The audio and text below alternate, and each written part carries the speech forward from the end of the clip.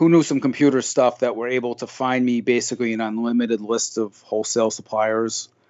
I mean, of course, they don't all take Amazon, but I was able to use some portals and stuff to find more supplies than I could ever buy from. And I've just kind of taken the OA that I did because I loved OA, but the issue was I was getting too many IP complaints. I was afraid I was going to lose my account. I think I had maybe 12 in a year or something like that. So I had transitioned to wholesale, but I was kind of doing it the way I was doing OA. I was using the same tools. I was using tactical arbitrage, except I was getting them programmed for wholesale sites. And basically that's the same way I still do wholesale now. I either use tactical arbitrage to import a... Welcome to the E-Commerce Momentum Podcast, where we focus on the people, the products, and the process of e-commerce selling today. Here's your host, Stephen Peterson. Hey, it's me. It's Q4. Got to bring up my Amazon Seller Tribe. This is probably, one of the last chances you're going to get to join this year. So I'll run this for a couple of weeks, but the good news is you could still get in, right? They are allowing people in, but at some point they're going to cut it off. So I suggest you join today. Try it with 14 days for free, okay? So you don't like it, you don't get value, drop. However, don't only measure on the value of what you're buying, measure on the value of the impact it has on your business. And what I love about this group, the Amazon Seller Tribe, is the amazing way they invest into your business. They will help you with all the questions. Go out and check out amazingfreedom.com/momentum-arbitrage. Look at the testimonials. Those are real people. Reach out to them, all right? You can kind of figure out who they are and go out and figure out and ask them, is it real? Are they really helpful? Will they help my business? And you will be blown away. Again, you get 14 days free if you join through my link only, and they do pay me, so I don't mislead anybody. But I believe in them. I'm in the groups. You'll see me, and you'll get to talk with me too. So, amazingfreedom.com/momentum-arbitrage. I know it's a lot. Momentum-arbitrage. And you're going to get 14-day free trial on the daily find list. Make a purchase, get your money back, and then say, I can do this again. Wash, rinse, repeat. Wash, rinse, repeat. amazingfreedom.com/momentum-arbitrage. They are going to close it. Q4 is here. It's going to happen. Get ready. Welcome back to the E-Commerce Momentum Podcast. This is episode 408, Bob Steele. It is crazy how long it's been since Bob and I talked on air. Mind-blowing. And his business has completely evolved with a lot of hard work. His name is Steele. He's got Steele in his resolve, his persistence. I mean, it's tough stuff, and he's pushed through it. Some really cool things about warehousing. Very interesting to listen to some of that conversation. We both talk about our situations. I mean, I think there's some value there. I think his investing in real estate with warehousing is a very interesting concept that others might want to consider. And then we talk about lessons learned, things that he should have done differently. And, there's a maturity you get to. I mean, he's very humble and he's very quiet, but he's matured. He's recognized. I mean, that's cool that a guy of my age and his age, we're pretty close, can still learn and is willing to learn and admit that he doesn't know it all. I get the chills thinking about it because that's why he's such a great guy. He's such a good friend. I just love him. And I just think there's some real value. And the one thing, and I kind of use it in the title here about chasing inventory. Don't just keep chasing inventory. Make sure that it's inventory you can process and prep. That's a pro tip that Bob gives. Don't forget that. Don't just keep getting inventory to get inventory to spend your money. If you're just going to sit, don't do it. Get that stuff out. Spend your time there, and you're going to be better use. Let's get into the podcast. And welcome back to the E-Commerce Momentum Podcast. Excited to have back my guest, and we both are blown away to realize it's been 3+ years since we last talked. Bob Steele. Welcome back, Bob Steele. Nice to be back, Steve. Hope you've been well. I have been well. I know you have been well. It's funny, at our age, we're 50s. We not only have to do business well, we have to stay health well, right? I mean, it's an issue. Right. It happens. I mean, so we're not going to turn this into a health conversation, but it's definitely one of those things. How about mental health? That's an interesting thing to talk about. How do you, because you used to have a big job, a lot of responsibility. Did you believe that when you got your own business and you walked away from your corporate job, that the pressures were going to be less and the responsibility, because you were going to have less responsibility? Did you believe that? I believe that, but that's certainly not the case. It's it more happened. stress and pressure now than I've ever had. Yeah, that's funny. I was just thinking the exact same thing, and I had a big job and I had a lot of responsibility. Now, when you have employees and you have other people relying on you, Bob, that's a lot, isn't it? Mm-hmm. And it's just constant. If it's one battle after the other, and it's not like you can just pass it on to someone else. It's all got to get done.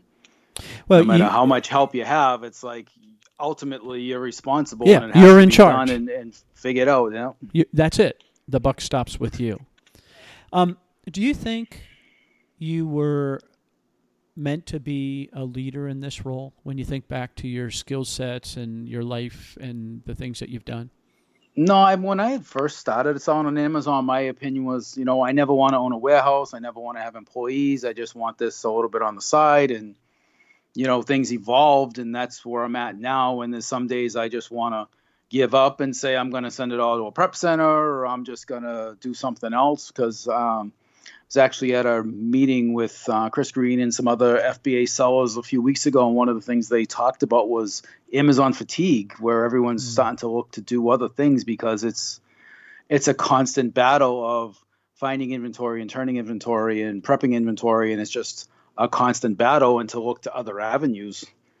And it's something I've considered, but right now I'm still fighting the Amazon battle. Well, you are doing some other things with investing in real estate. We'll talk about that in a minute. But let's go back to that, because I think that's interesting, the Amazon fatigue. Do you think some of it, and I have these thoughts, some of it is because the rules change? Like in your old business, you guys had policies and procedures, right? They probably were the same for 20 or 30 years, some of them. Some of them should have changed, right? Of course they should have. Right. But lots of them didn't need to, you know what I mean? Whatever it was. With Amazon, it's almost week to week the changes. So you can never, like that one part of your world can't settle. Is that fair? Right. Yeah, it's like every other week there's something else coming on. We've been fighting hazmat issues for weeks over the name brand on the MSDS sheet doesn't match the name brand of the product. And it's because it's it's our own brand, and it's a bundle, and it's one component inside the bundle. It's a highlighter. So I send them the MSDS for the highlighter. They don't accept it because the brands don't match. It's a fighting battle. And now we're getting all types of trademark issues for certain wholesalers that we use. And they're saying, well, that brand name is the trademark problem. Like, no, the brand says it's fine. It's the right brand. Every time you turn around, they're doing something to change, and always having to spend hours and hours figuring out what they want and still not getting them what they need. Yeah, unintended consequences, right? So I'm sure they're trying to address. Nobody's sitting in there saying, who am I going to mess with today, right? Nobody's doing that, right? They're fixing a problem for something else, right? Whatever it is. However, there are consequences. And I've said this a lot. You and I both are old sellers, right? We've been selling for a long time. We're just doing the way we've been doing for years. So you can't all of a sudden just say, hey, you're not doing it right. It's like, wait, it was right. Okay, you want me to change? That's a different conversation. Help me change that. And I think that's always been a miss. Even with eBay, I think there's always been a miss that they're not helping. And maybe it's because we're smaller sellers, or at least we were. Right, yeah. They're not helping bring you through those transitions, right? Is that fair? Right. Yeah, and especially, eBay I don't really do a lot with, but Amazon, they don't give you the time to transition. It's like, okay, this is happening tomorrow. Yeah. I know one of the bigger changes has been the way the small and light programs changed, where now it's a $7 maximum and a 7-ounce maximum for the weight. But so that they said, okay, there's not going to be any more small and light, and your products had to be in by a couple months ago. Well, they're still having me send the products I used to have enrolled in small and light to small and light warehouses. So they kind of said there was going to be a change, but really, I guess they haven't implemented it. Yeah, that's very, very frustrating. Now, at least with eBay, and this has been my experience lately, it'll be interesting to see if anybody else agrees, we have been able to call and get a U.S. rep almost every single time we have a problem, and almost always from Utah for whatever reason. And it's just been a wonderful experience. They're like, hey, we can't help you there with this because of this, and they'll give you an actual reason. That's been wonderful. That's great. That's a miss with selling on Amazon, correct? Correct. How hard imagine how many times you try and escalate a case and ask for a U.S. representative. Sometimes you get one, and sometimes it's just passed on. And you get the merch case email that says we're looking into it, and you get them for months on end, and they don't even tell you what it is anymore after the first one. Yeah, you have no clue. Would it be hard for them to implement? Do you think? I mean, I don't know. I mean, I just wonder. I think there'd be a lot of cost involved, and they're probably trying to avoid that as much as they can. Yeah, and the other thing I think is I always remember when I read the book, the Everything Store, that if you have to call Amazon, it's a fail on the customer side, right? They always said that you should be able to answer and anticipate all the customer's needs and wants and answer them all. Maybe they feel the same way about us sellers, that we shouldn't have to be able to call them. If that's true, and I know Jeff Bezos is listening, if that's true, then guess what?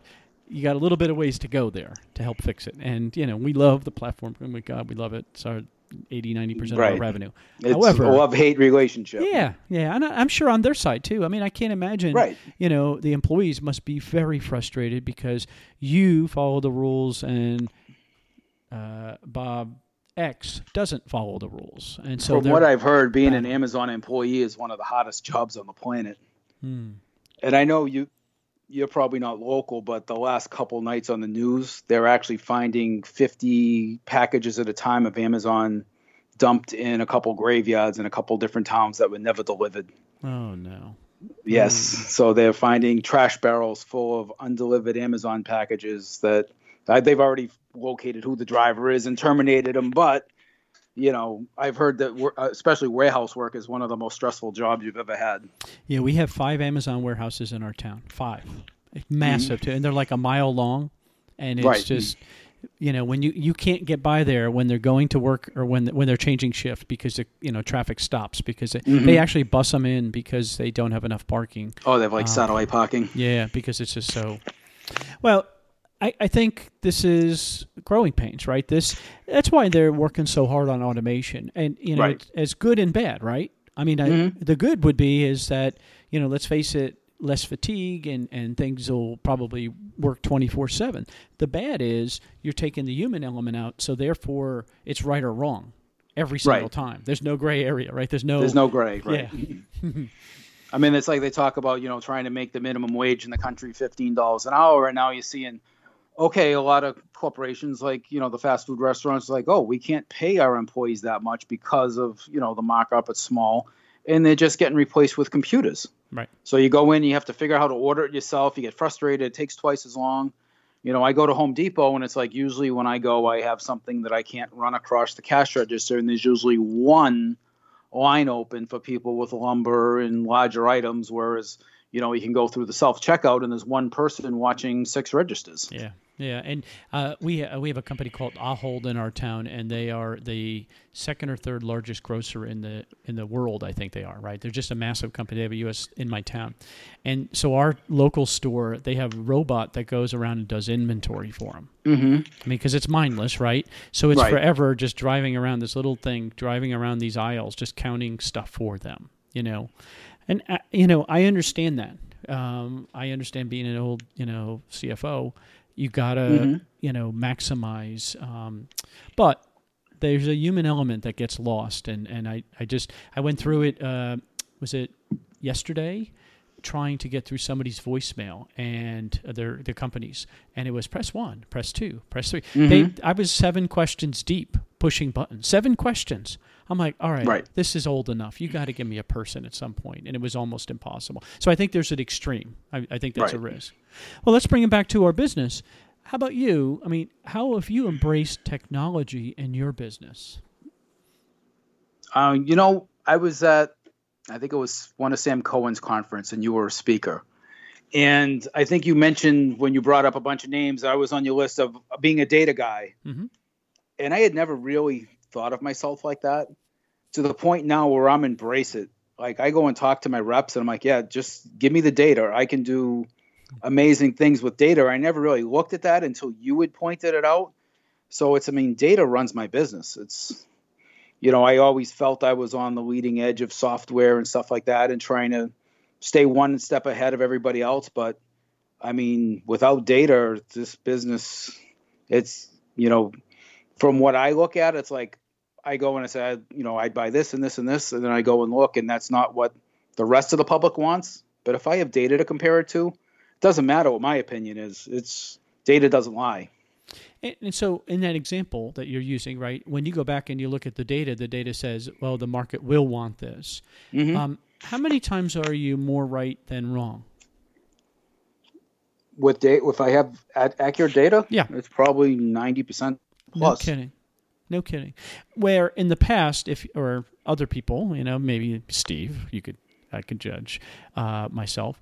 I'm going by my gut. Oh, Bob, I know that's going to be hot.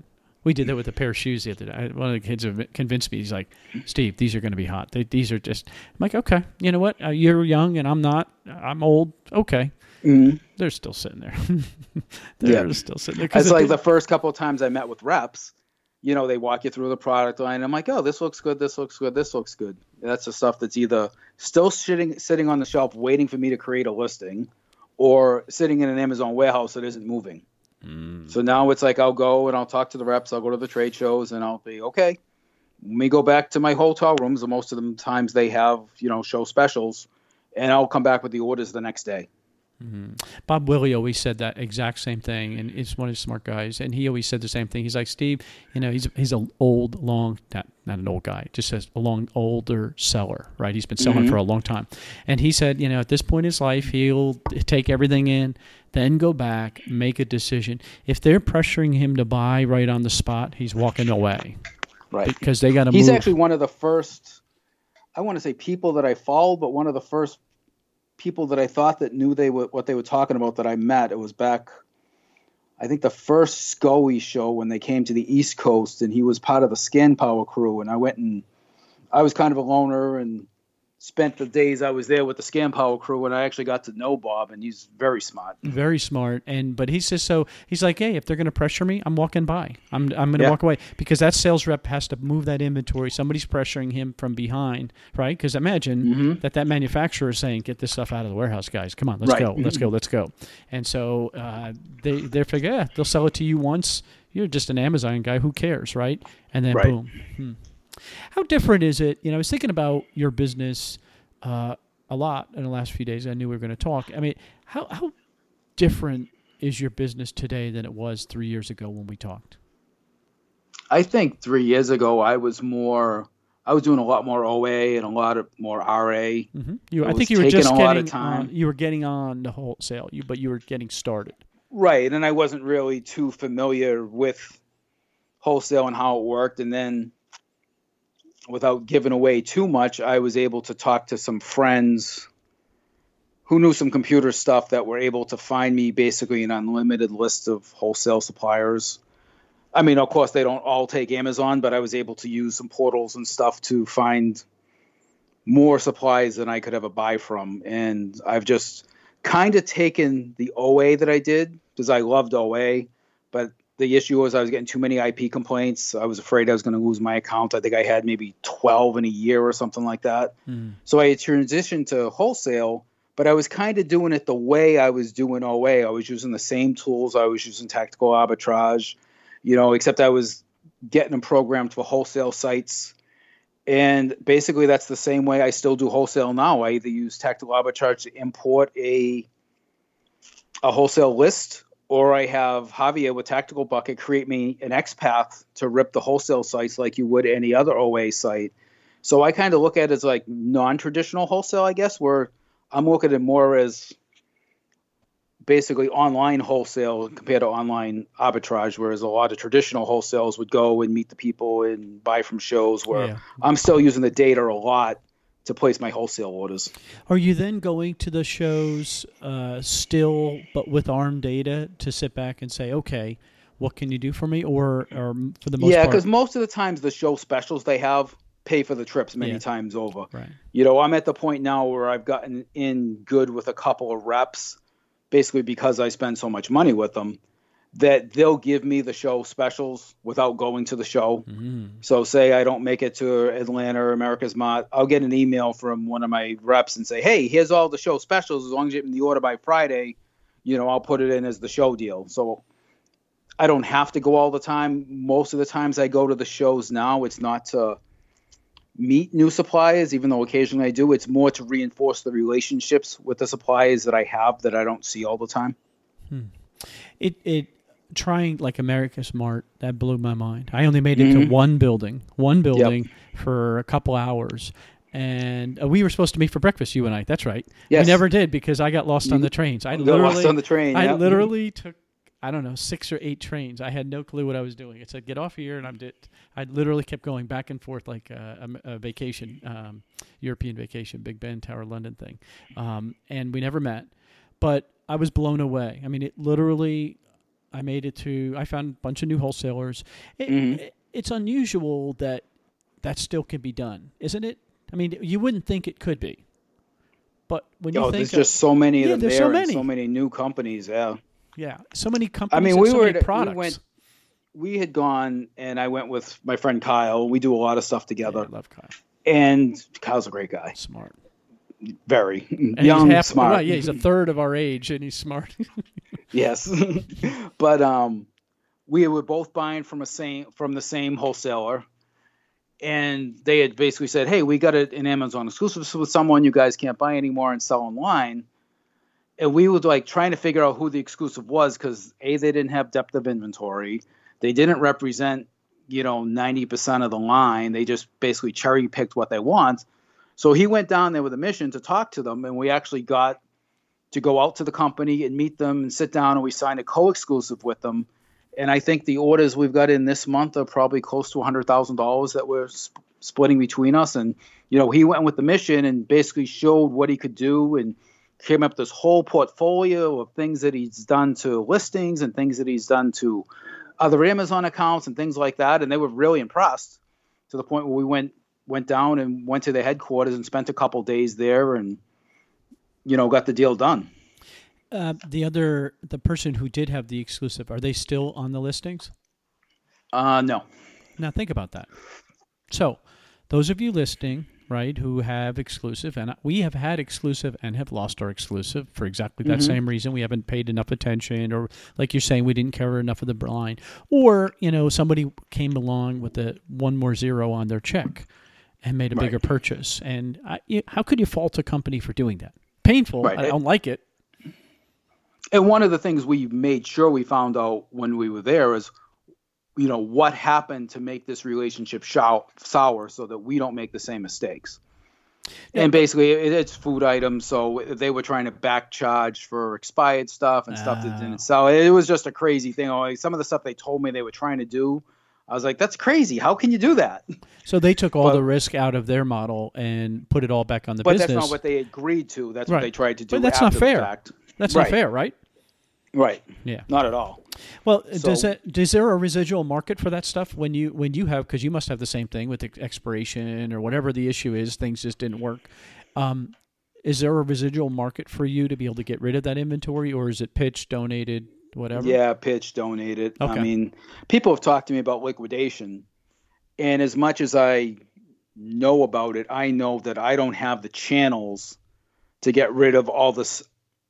Probably 75% of the stuff that you get that isn't sellable on Amazon. I don't have a flea market guy or the guy that's running a salvage store or the connections just to move inventory quick. And that's one of the reasons I avoid, liquidation, salvage, stuff like that. I don't have the channels to get rid of the stuff that I can't deal with. Yeah, I'm not interested in doing retail. I tell the story, there's a wholesale auction near me, not too far from here, less than an hour. And I bought meat claws. Remember the meat claws that everybody was doing private label? I was buying them for less than $1, 50 cents, 30 cents. I don't know. But the auctioneer gets 30%. Right. So can you imagine that poor person, what they paid for those meat claws? By the time they liquidated them down, what I paid for them and what they got net was nothing. I mean, it's almost, they probably spent more in gas getting to them there, Right. And then the auctioneer takes another 10 to 15% off the buyer too. Yeah. And so by the time that's actually how I started a lot of my Amazon business, is I was going to local country auctions to buy inventory. Do you miss those days? I was thinking about that too. I remember when you were you guys were sitting in your living room. It got to the point where it was like, dollars per hour. Like I would go for 3 hours, and some days I'd come out and I'd be able to make, enough money for it. And other days like, I bought 2 things and 2 of them were personal. So yeah, I kind of miss like the people and the stuff like that. But I think I can do more with my time than going to an auction every week. But I've been saying for 6 months now that I need to get to the auction that's close to me now and talk to them about liquidating some of the stuff I have, customer returns and just stuff that doesn't sell. And I worked with another seller who got a job promotion, and she had a huge eBay store where I bought all of her inventory. I mean, we're using all the rolling racks and stuff like that, but there's literally 5,000 pieces of brand new Gap clothing and Banana Republic and True Religion and whatever doesn't have listings. We're just blowing it out as much as we can, but we have thousands of items that I don't have the interest to put it all on eBay. And I wish I had a channel to liquidate it. And I kept saying, I'll go to the local auction and talk to them. Just one of those things on the to-do list. It's on the list. You have a big list. Let's talk about, I think you're wrong. I think what you said about sellers are doing other things and you're not interested in doing that. I think you are. I think you've done well. And this was part of our pre-call. We were talking about warehousing. I don't think I'm speaking out of turn when I can say that you own your own warehouse. Mm-hmm. You have one of the coolest things, and you're not alone. I've heard this from a couple other people, but very few, a co-op warehouse where there's a group of similar style warehouse units, right? Mm-hmm. X number of square feet, and you can get more than one. And then you guys share the cost probably of snow plowing and... Right, yeah, it's a condo association. Yeah, right. And so you share those, if they want to fix the, water runoff issues and stuff like that. That's an unusual thing. But you invested in that, and I don't know if I'm speaking out of turn in saying that you bought your place. Right. You're now not buying inventory with that money because you bought real estate. When you think about from an investment point of view, though, isn't that diversifying your portfolio? Because you could have just taken all of it and spun it into Amazon, right? You could have, right? And buying more water bottles, right? You could have done that. However, you have a tangible asset, a physical asset that nobody's going to come in the market and replicate. It's there. They can't. And I think one of the things we talked about in the pre-show was access to financing, because as much as you'll hear Steve tell everyone, know your numbers and get your finances together, I'm not one of the guys that does it.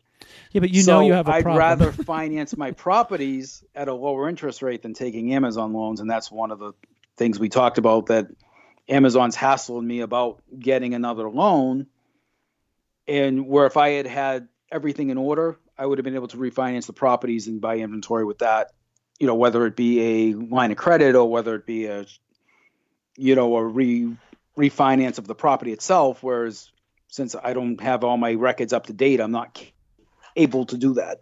But you're on a path to get that resolved. I mean, yes. How long do you think until you have that resolved? Hopefully the next 4 to 6 weeks. Okay, I'm 4 to 6 weeks. That's nothing. 2 years behind. Yeah, you know what, Bob?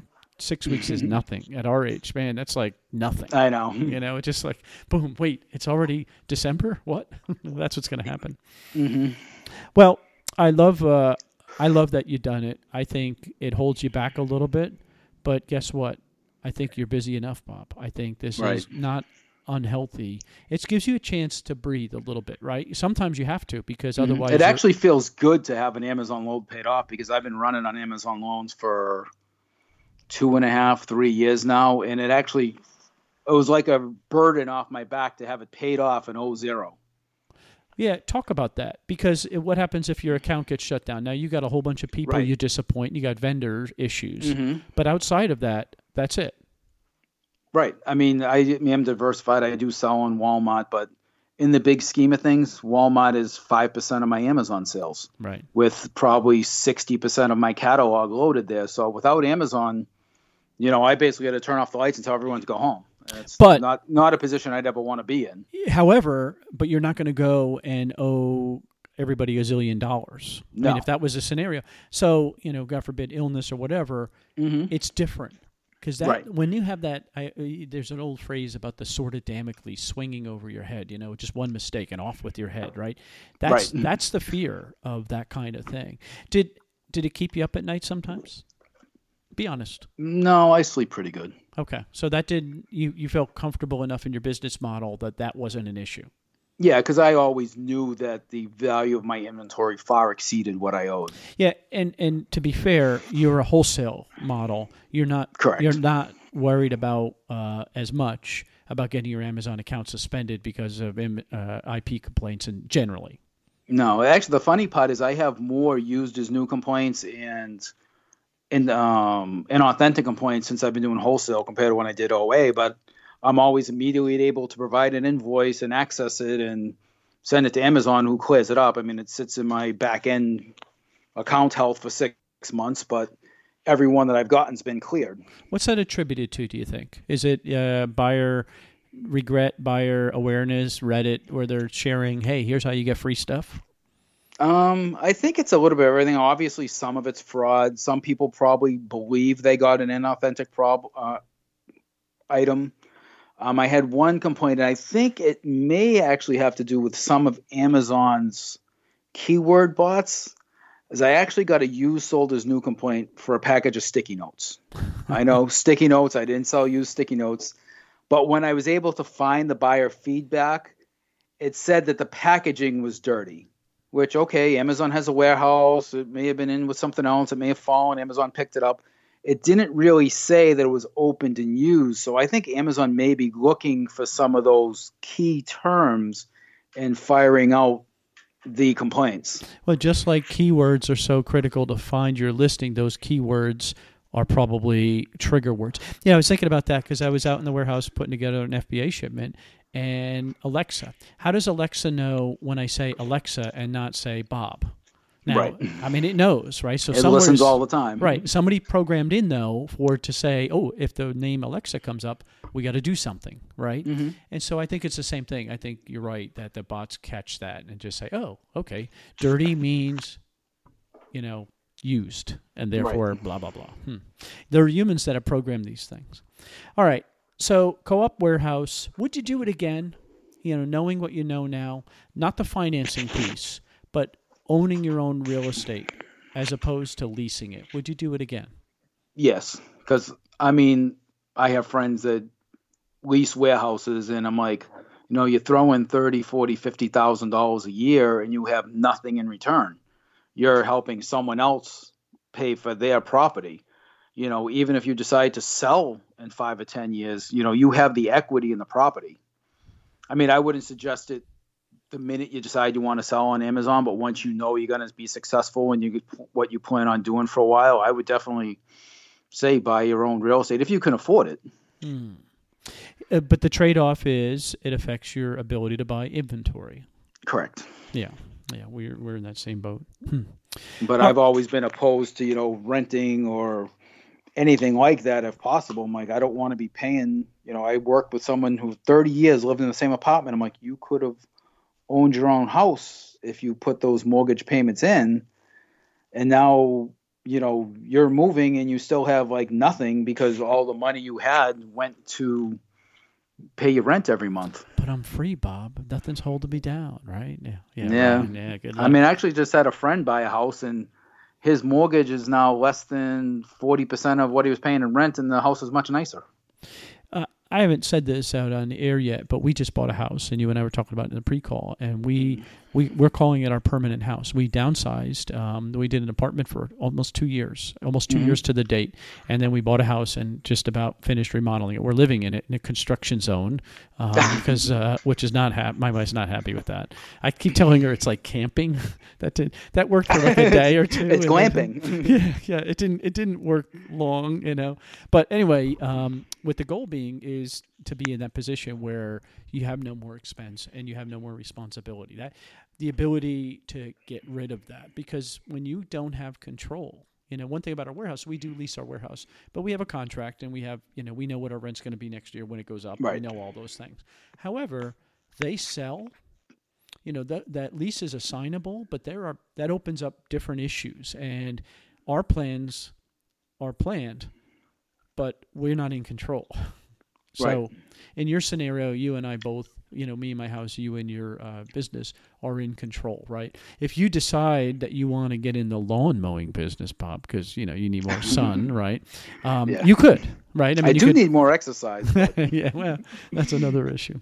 All right, let's do this, because I just want to make sure people go back and listen to episode 60, because when you hear Bob talk so confidently, you're not going to hear it as well back in episode 60, because he didn't know how much he knew until he came out of the closet, and all of a sudden everybody's like, oh my God, this guy's one of the smartest guys in the room, and he didn't realize it. It's fair. That's not criticism. That's a very humble, it's humble. Mm-hmm. And I attribute a lot of that to you, because I would be the type to go to a conference and sit in the corner and not talk to anybody. And you had me on your podcast way back when, and then people started coming up to me, and I think it helped me personally build the confidence in myself to be able to approach somebody and talk to them now. Episode 60. That's how long. I mean, think about that. Episode 60, and you're now in the 400s. You're 400 something now, right? 400 and something. But you go back and listen to Bob's experience as a purchasing agent and purchasing department, but really that depth of experience. And I tell people this all the time. I'm sure you're the same way.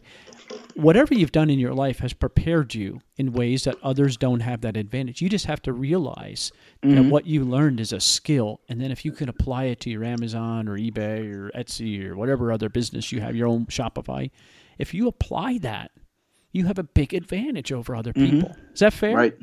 That's very fair. I mean, I think back then I talked about the things I was learning in my Amazon business I was using at my full-time job, and the things I was learning at my full-time job I was using in my Amazon business. So they kind of helped each other. That's fascinating. I mean, it really is applicable across all different methods if you recognize it, and if you sit back and take stock of yourself, and in a humble way, not be an ego and say, oh, I'm the smart guy. No. There are you and I both know a lot of smarter people than us, a lot smarter people. Yep. All right, let's do this, because I think somebody can go back and get a lot of depth on that, and I think what you've already talked about has really helped a lot of people. I'd like to go to lessons learned. I was thinking about where you are now, and you will honestly say that you stumbled, right? It wasn't a straight path to success. You've had to stumble, you've had to zigzag, you probably had to retreat a few different times. Right. Can you talk about some of the lessons that you've learned, maybe stuff that you would do different knowing what you know? The main thing I would do is, just because I have basically access to more inventory or a new account, is not just to go ahead and bring it in, because one of the issues we ran into was sort of financial, but we had so much inventory that sat because we didn't have enough room or enough personnel to prep it and send it in. So I think if I had been more steady about how things were brought in and probably a little more organized, and I have someone, funny story, but it was actually a virtual assistant I used back in the days of EPS years ago. And her and her husband worked for us doing merch stuff. They were in Bosnia. And they actually won, I guess they call it like the Bosnian lottery, to come to the U.S. So my friend Kyle sponsored them. They lived with them for a few months. She's expecting now and not able to be on her feet. She had run Kyle's warehouse. So she's actually working on the back end for me, doing my reimbursement stuff, my shipping consolidation. But one of the things that's really helping is I'm able to forward her an invoice of something that's coming in. And when it gets here, the shipping plan is ready to be imported into Scan Power and sent back out. So getting stuff like that done is really helping us be more efficient. And now, we're scheduling the stuff that comes in a lot better, instead of just saying, okay, I can get this. Let me get as much as I can and get it in here. It's kind of like a discipline not to just get it because you can get it and then let it sit here. Is some of it related to capital again, though, too, because you're pausing borrowing money?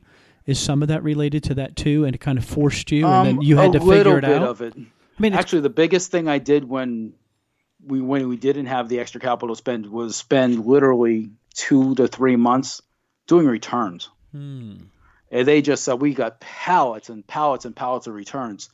And we did it, I want to say, probably February, March, April timeframe. We found that a lot of the holiday inventory that came back was now out of stock, where it actually sold for a premium off season while nobody had stock. It's Christmas. So it was actually a good thing to do. I mean, of course, sales suffered a little bit, but it was good to get a lot of that cleaned up. And, we got like toy sets at Costco last year. Those are like little figurine sets or whatever. And we got a couple back. They're in perfect condition. And now they discontinued. So the price had basically gone from $35 or $40 to $100. That's awesome. Because they weren't available anymore. But just to take the time to do that. And, Rhonda's helped a lot where we're getting returns in now that we don't just put them in a pile and we'll get to them when we get to them. Yeah, the death pile never they goes come down. in, right. They come in, she looks at them, figures out, okay, this is junk, it gets thrown away, or, this is a pair of shoes that's in perfect condition, then we'll re-prep it and send it back in, or, this is IP crap. What do I do with it? I'm like, yeah, stick it in a pile. But it's coming in, she's looking at it right away, and we're determining where it goes, whereas before it was just like, yeah, those are returns, back room somewhere until we get to them. So you're describing two bottlenecks in your business that you put two key people, it sounds like, into those roles. Right? When you're looking at, if you had to set up again, would those be the positions you would start with? Because most people think I think it's something that needs to be done. I mean, obviously, as you grow and sell more, the more stuff you get back. So I knew that, returns were becoming more and more of an issue, not only for space, because even though we have warehouses, they're not huge and we have walls in the way and stuff like that. But, just the bottleneck of it and the cash flow that's tied up in it. Yeah. But does it pay a position? I mean, that's what I was trying to get to. Does that position pay for itself now because you're at a scale, you have volume, and she's moving it? Right. I think she's just taken it upon herself to have the responsibility. I mean, she was doing all the RA shopping for us, so we've cut back on the RA a little bit. Just found that some of it was our slow moving inventory and stuff, so she's kind of taken that upon herself to help get organized, because that's one of my, I guess, bad characteristics. I'm not very organized, and she's forcing me to, like, okay, get the work laid out for everybody, get the labels done, put it in this area. So we're spending the time the day before to get the next morning's work ready. Whereas I would just say, yep, I'll do it in the morning. And then, okay, now the first hour I'm here, I'm running around in circles. People are sitting here with nothing to do, where she's pushing me to get ready and get it organized. And it has been helping. I love it. Love it, love it, love it. So realigning responsibilities and you're taking something that probably is waning. Maybe she was getting that Amazon fatigue a little bit, and this allows her to do something different and probably have a better impact on the business. Right, and she's much more organized than I am. Love it. See, this is the way a business is supposed to evolve, Bob, isn't it? I mean, it really is. Right. You couldn't do all this stuff right from the beginning, right? I just don't think... No, you have to learn by making mistakes. I mean, that's one thing I've always said, learn from your mistakes. Everyone's going to make them. I've made tons of them. But just learn from them and don't beat yourself up over it. Okay, I made a mistake, fix it and move on.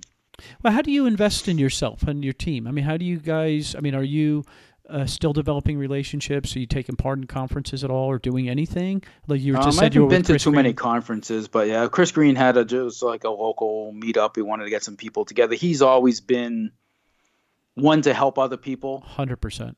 Yep, definitely. He helped me. Where I started was meeting Chris Green, and we've developed a friendship. We don't get together as much as we'd like to, but there's somebody that is local to him that I've worked with before, and he's looking to the next phase beyond Amazon. And I think Chris really believes in him, and it's a great idea, and I think he wants to be there to help him along the way. And I think that was part of the reason to get together. And I had met another guy who came, and they weren't all Amazon sellers. It wasn't an Amazon get together, but he was running cell phone stores, where like Fix-It cell phone stores or something like that, Fix Your Electronics. And great guy, when we were able to see that people were doing different things and being successful. And that's like one of the things I said about selling on Amazon is you could do OA, you could do merch, you could do RA, you could do private label, and you could do what you loved and still be successful. And I think that's what I had seen when I went and met the other guys, was like, hey, I'm doing this and I'm successful. I met someone else that was there, was actually a print on demand printer. He had set up a website, and, he had asked some of the guys in the group to help him test it. But, when people are using, I'm not that familiar with print on demand, but like Redbubble and stuff, he was actually one of the people that made the shirts and did the shipping and all that, had his own machines and just upgraded it. So, he was there as well. So, it was great to see that other people were doing things that were kind of Amazon related, but not 100%, just selling inventory.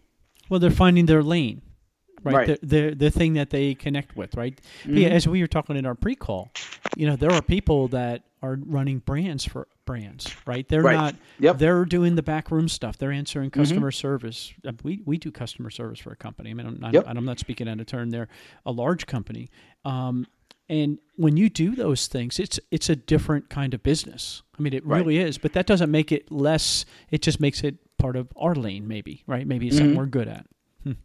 It's and very what you enjoy. It's very cool. I mean, back to your old corporate world, that didn't exist, did it? You were put in a box. The box was, you're going this way, Bob. This is what we need you to do. Here you go. Boom. That's it. Right? Usually. I mean, I was one that, I don't want to say one of the reasons I'm not there anymore is I spoke up for the way I wanted things done, even though it wasn't always the way the boss wanted it done. And there was other guys that worked there were like, yep, that's absolutely the way we're going to do it. I 100% agree with you. And I wasn't that guy. As much as I was quiet and shy, I said, no, I don't think we should do that. And I'd cause friction sometimes. Yeah. Well, but now others are doing it to you. How does that work when employees or staff come to you and say, Bob, I want to try it this way? How, is it the older you get, the more willing you are to bend, or are you being more rigid? I'm kind of like, say we're wrapping, something delicate. I'm like, I really don't care how you wrap it, as long as it's protected and the labels where Amazon can scan it. Do what you think is best. I mean, there'll be times where I overrule them, but for most of the times I'm like, as long as it's protected and it's done to this standard, do it whatever way you want. So I'm really not too up in, it has to be wrapped this way and done that way. And we have two college graduates that work for us, my son and his friend. And these guys are fresh, and they still have stars in their eyes. Remember what we got at school the way back? They come in and they're like, "Hey, can we try this one?" I'm like, "Sure." Yes. The rules are the rules. I mean, I don't get to set the rules. Amazon sets the rules, or eBay, whatever it is. But sure, as long as it's legal, you want to try it. Maybe I'm wrong. Maybe I'm just maybe it's changed and I can't see it. And that's probably true in a lot of cases. That's new for me. That's not my way, because I've been a controller my whole life. Right? That's what I was trained to be. Right. So it's healthy, freeing almost, isn't it? Yeah, very. And one of the things I found is the best employees. I don't want to say we have a bunch of older people working here, but I think 6 of the 7 people are retired. They don't have to go out and work. They enjoy coming in. That's awesome. And being able to get out of the house. So it kind of works that they don't really have to have a job, but they enjoy it. So they're happy to be here. They're happy to be out of the house, and it's just kind of working for us right now. Whereas, one of the problems we had growing is employee turnover. Yeah. You spend months training somebody, when they're doing okay and they're doing great. And then like, okay, I just got a job, as we had someone working for us last summer, and he was doing great. And he's like, oh, I just got a job as a flagman directing traffic for, 75% more than you're paying me. I'm like, okay, what am I supposed to do? We're paying you, what we can pay. And now he's got this job, and he's got benefits and salary and sick time and vacation time. And, a small company, most of us can't offer that type of stuff.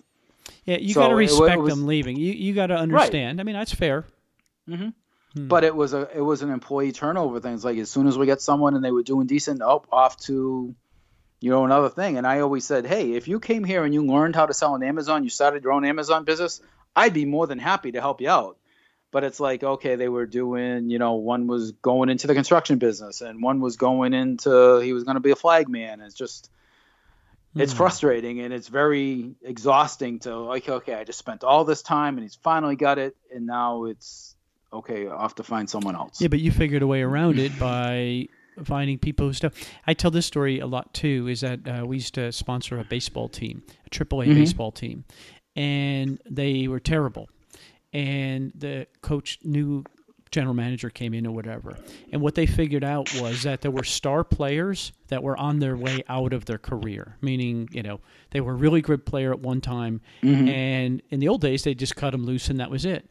They started bringing them back down through the minor leagues, and they still had a following. So all of a sudden the crowds got bigger. They still had value to offer. And when you recognize that just because somebody's old, that they still have value, right? And when you recognize that, and it sounds like you figured that out. That's pretty awesome. Yeah. Has there been any of these people that have surprised you that you were like, oh, this guy's, he's going to be set in his way. He's not going to come up with anything innovative. Have you been surprised? Yeah, I mean, Bill kind of runs the in and out. He's, he builds the pallets and gets all the receiving and stuff like that. And he's very, he's organized, but he thinks. It's like it just doesn't move things for the sake of moving things to get it out of the way. He's like, okay, because there's an unintended consequence, right? Right. That, okay, we have to unload this pallet because we need the space, but he keeps everything together. It's like, if returns come in and they're all from a certain vendor, he keeps it all together. He's very good at separating things. So when I go to look for it, it's much easier for me. I think there's, again, another lesson. All right. So I want people to go back and listen to episode 60, go back and get some perspective, and then come and listen to this again and sit back and say, wow. I mean, it's amazing how far you've come, Bob Steele. I mean, just amazing. It's been a lot of hard work. I know it. I mean, I know the work. So the goal of the podcast, if somebody wants, I can put your Facebook contact out there if somebody has a follow-up? Okay. All right, I'll do that. And I love this. Don't chase inventory just to get it. Right. Don't chase inventory. Be sure you're ready for that inventory, because if it's such a, how much I have shelves. You've been in my warehouse. I have shelves of inventory. It's very nice to look at. It's organized, right? Yes, very organized. But it's not doing anything, so that's not good. Yeah. All right. So the goal of the podcast is to help people get past point of stuck. Stuck today for you is way different than it was when you were a part-time seller and just pushing, buying RA and prepping it and sending it out. How do you get past stuck now? What's your advice for maybe a little more scaled of an operation to get past stuck? I think it's probably the same as most people. Learn how to delegate responsibility.